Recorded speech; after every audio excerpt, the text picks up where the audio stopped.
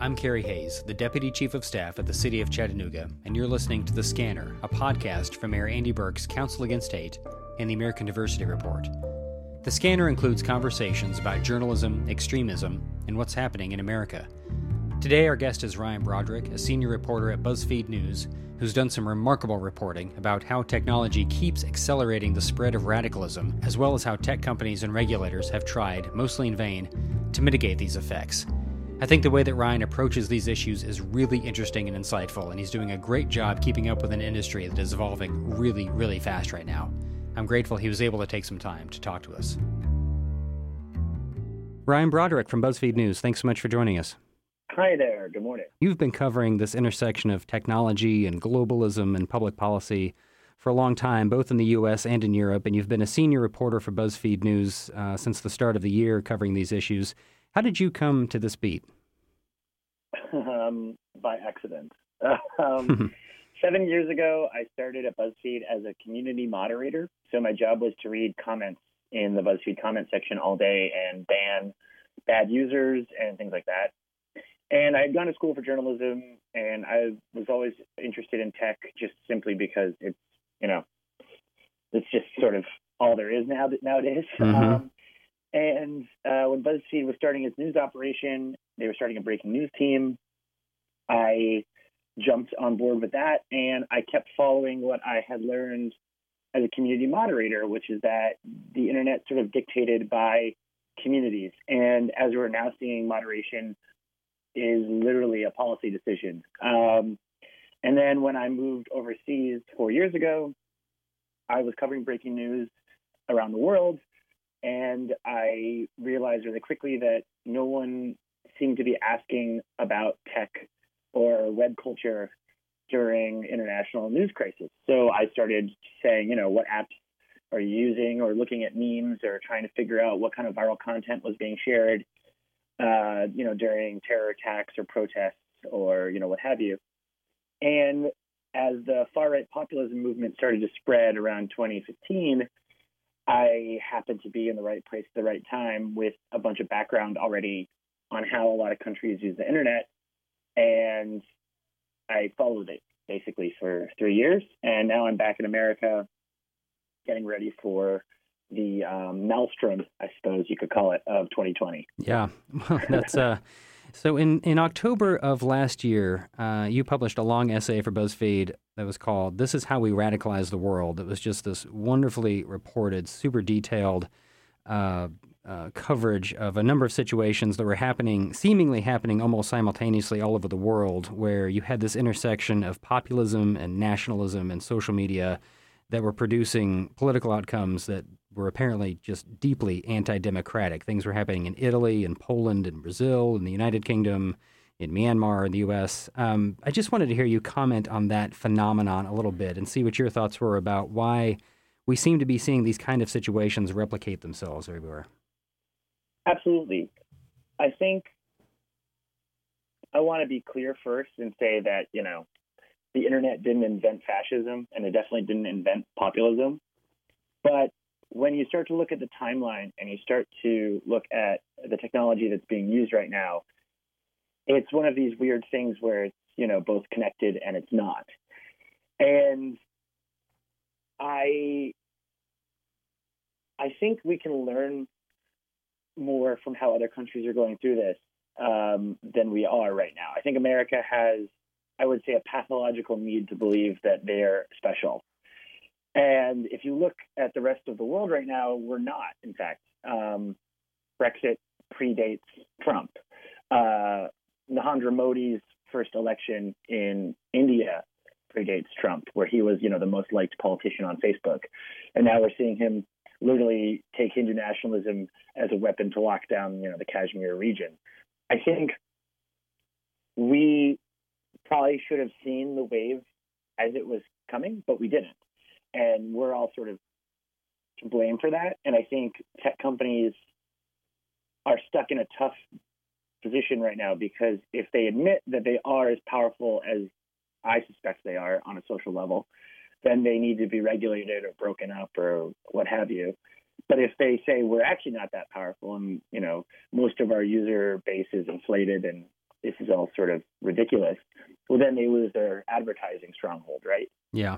So until the tech companies can decide what they want to be and how they see themselves, we're stuck at the whim of what they do. And I think even just this week, YouTube announced they're banning a couple far-right YouTubers, and they'll probably do this for the next several months. It'll eke out a little bit of news about, oh, this person's banned or that person's been blocked. But the core problems that, created basically 4 years of political upheaval haven't really been addressed. And I don't know how we even start doing that. To me, it almost reminds me of the climate change argument, because it is a global issue that we can't really respond to on a national level. Yeah. Do you think, though, that the upheaval that we're seeing in so many political economies, I guess, is that driving what the social media companies are doing, or vice versa? Where does that chicken and egg sort of begin, do you think? My theory, and this is a theory, is that when the political movements of, say, the Arab Spring or Occupy Wall Street started happening at the beginning of the decade, they incentivized tech companies for engagement and time on site, right? Because during political protests, people were really active on your website. And that created a way of thinking about social media that has continued ever since. This idea that you want a lot of people using your website at the same time because it's good for business, and it's good for advertisers, and it's good for venture capitalists who back you. But if you incentivize a lot of engagement and a lot of activity, well, that doesn't just go away. It creates a lot of energy that you have to do something with. So it's almost like a meme where if you get enough people on Twitter, they will make a meme or a trend or a dance craze or a viral video or a protest movement. It's kinetic. You can't stir the pot like that and expect people to just go, oh, well, meme's over, time to go home. It doesn't, like, human psychology, I don't think works that way. So as long as these companies keep incentivizing us to be hooked on their apps, our energy level has to go somewhere. And I think the easiest place to put it is into democracy, which then sort of hacks the very foundations of democracy. Yeah, that is fascinating. I hadn't really thought about political movements themselves as meme culture, but I guess that is in a large way what we're seeing. And in that same essay from last fall, you point out, and I'm sure that these numbers have grown even since this was published, but Facebook has 2 billion monthly active users. YouTube has 2 billion with a B monthly active users. Google and Facebook have about 60% of all digital advertising budgets in the U.S. You had mentioned the companies themselves, their so far unwillingness to really confront their responsibility in this space. When you talk to them, or when you have had a chance to talk to them, what do they regard as their responsibility? How do they, these are literally, larger than nation-sized enterprises at this point. How do they regard themselves? Oh, sure. I mean, my favorite thing to say to freak people out at conferences is they say, the only thing that has ever existed at the scale of Facebook in human history has been the Catholic Church. So, that's a lot of people. In my conversations with PR people for Facebook or Google, I always feel like they're taking a very defensive tone, almost like it's not our fault, you used our gun sort of argument. And, I have lots of feelings about that argument. And I think they are monofocused on one thing, which is, for Facebook, it's scale. They want every single person on Earth to use Facebook. That's kind of at their core. And even with the most recent move to incentivizing people to use messaging apps instead of a main feed, they still want you to use their messaging apps. And with Google, I think its main quest is to contain, every bit of human knowledge that exists, and they won't really stop until they can. So as long as those are the two motivating forces behind these companies, I don't totally see them being able to course correct because that's what drives them. Sure. And I think it's reflected in every single update they do. YouTube really can't moderate itself properly because it is completely and totally focused on having every bit of, video that has ever existed on it. So as long as it wants that, it's sort of screwed. Sure. So when the business model is dependent on, not just scale, but total scale, like maximal scale, and that is obviously meant to capture eyeballs that can convert to advertising dollars. And I will say this with a clear caveat that the podcast that we are recording right now, I will obviously post links on Facebook. I will use these very ecosystems to promote the discussion that we're having right now. So if that makes us a little hypocritical, I want to acknowledge that. But is there any corrective that might come from advertisers? Is that a reasonable thought, or is that hopelessly naive? The way I think about it, and it's funny, I'm glad you brought that up, that this will inevitably go on the very platforms that we're moaning about right now. The way I think about it is, I think, very simple, which is the concept of food deserts. I think this was in the piece from last year. I can't really remember, but, you had this explosion of innovation and food technology that contributed to things like KFC and McDonald's and Burger King. And for a brief moment, these were the height of food technology. You could get a hamburger super fast. Wow, that's amazing. And then they started to grow because they owned the best tech to make the best food. And then all of a sudden, there were no other places in the neighborhood other than McDonald's. And then suddenly people started getting really obese, and they started getting sick and started getting heart disease because there was nowhere else to go except for McDonald's. I think we're in this moment exactly the same way, but with information. So we're stuck in like a fast food information ecosystem. And I would love to say that, advertisers can help because, once again, I think it's a very American idea where it's like, don't worry, capitalism caused this problem, but capitalism can fix this problem. And that might be true. But I think the money is too good for advertisers to say, we're not going to use Facebook. We can't even not use Facebook for a podcast. Right. How could a massive digital marketing firm pass up a pipeline to every person on earth? The same way a politician or a team like Cambridge Analytica can't pass up the idea to data mine or target because the temptation is just too high. So, yeah, it would be super great if advertisers all boycotted it and these platforms instead started giving their advertising money to small newspapers or local library walls or something. We went back in time. I don't know. Yeah. Billboards again, whatever. Yeah. But I don't think that's going to happen. Right. I don't.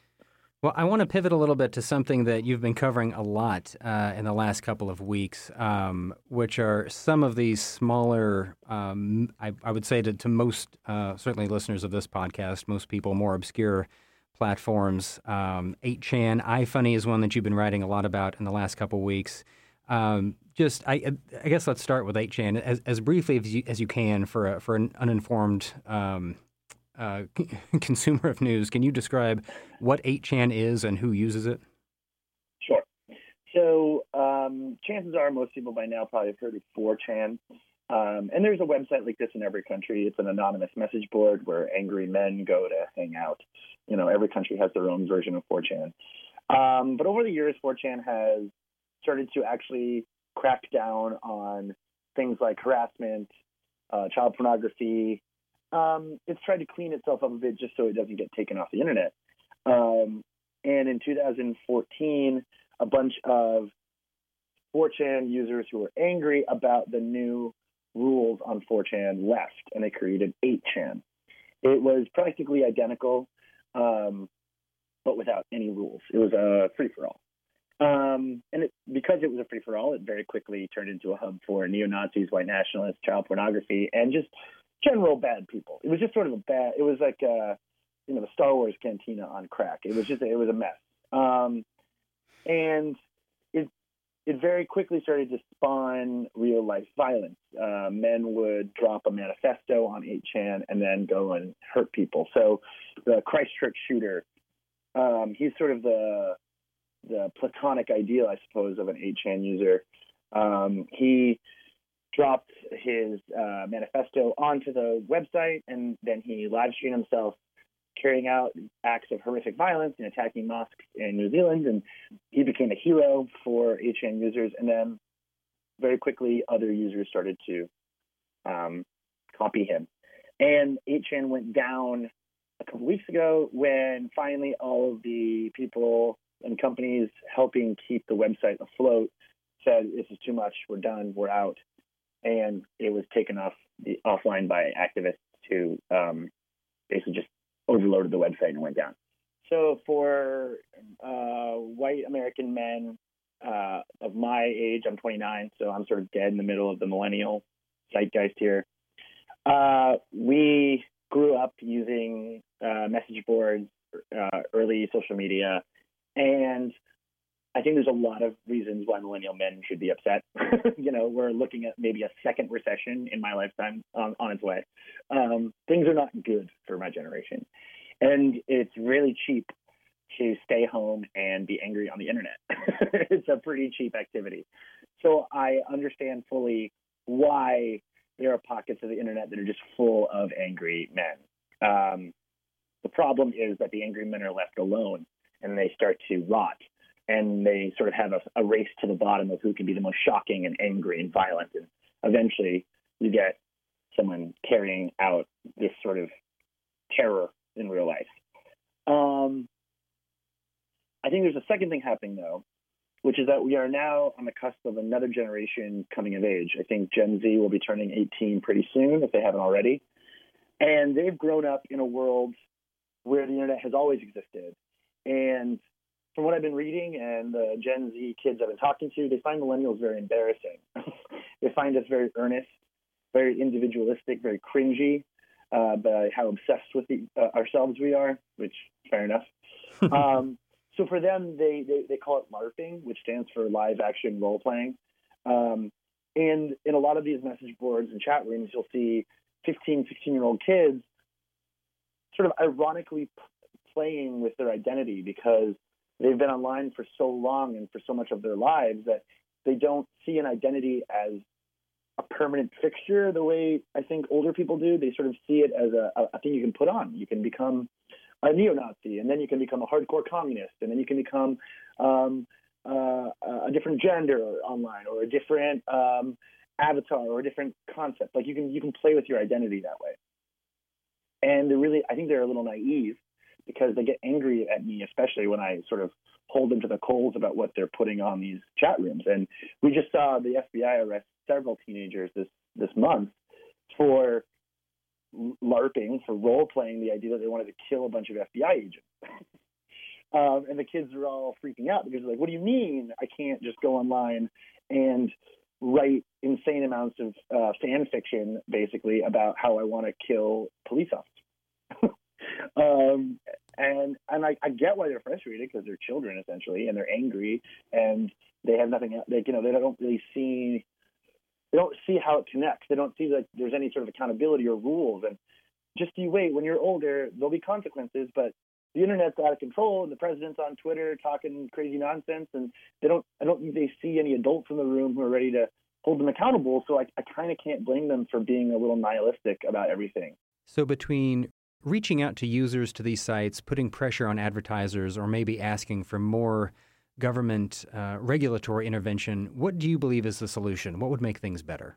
I think there are some fundamental realities of digital media that we need to accept first. One is that people tend to congregate, and then a community gets more and more popular, and then it eventually reaches like a peak, and then it sort of implodes. People start fighting. There's like sectarian conflict on message boards. These communities bubble and then they burst. So that's going to always happen. It's just sort of human nature. People want to go to the cool party, and the cool party stops being cool. 10 years ago, when that would happen, the website that everyone was hanging out at would burst, and then it would sort of disappear. MySpace is a great example. Friendster is a great example. And for most of my adult life, I've lived with the idea that maybe something could become the next MySpace. It could disappear because it stops being cool. The problem is that that's not happening anymore. The platforms that were around 10 years ago are still around, and they're even more powerful. I think it was actually healthy for our information ecosystem and for maybe our brains to have communities die out. I think Facebook lasting forever is terrifying. And I get that it's a business and you want to not have to, make a new business and you don't want people to lose their jobs. And I understand that. Sure. But at the same time, we've seen this with monopolies and with mega corporations before. They can last forever and ever, and then the people who are working there or using the product start to get hurt.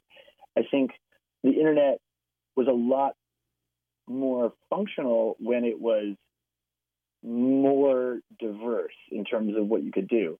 I always loved the joke where it's like, do you remember websites? Do you remember having websites? Mm-hmm. We don't have websites anymore. Now we have 4 apps, mm-hmm. and that's pretty much all we do. And usually the apps are just screenshots of what's going on the other apps. Very annoying. I think the first step to fixing the issues we're in right now is smaller websites that are more accountable. I think people would just be a lot happier in smaller communities. That tends to be how it works in real life, too. Yeah. That is a really, really interesting thought and goes just straight against the grain of what we were talking about earlier, which is, fewer companies absorbing the attention of every human on the face of the planet. So I think that's true. And I think that notion of creative destruction seems to have sort of somehow gotten driven out of this particular tech economy to the detriment of a lot of outcomes. This is a little bit newsy, but I did see that Jim Watkins, who's the owner of 8chan, apparently the sole owner, has been called to testify next week before the House Homeland Security Committee. Do you have any expectations about what that hearing might produce? I think it'll be a circus.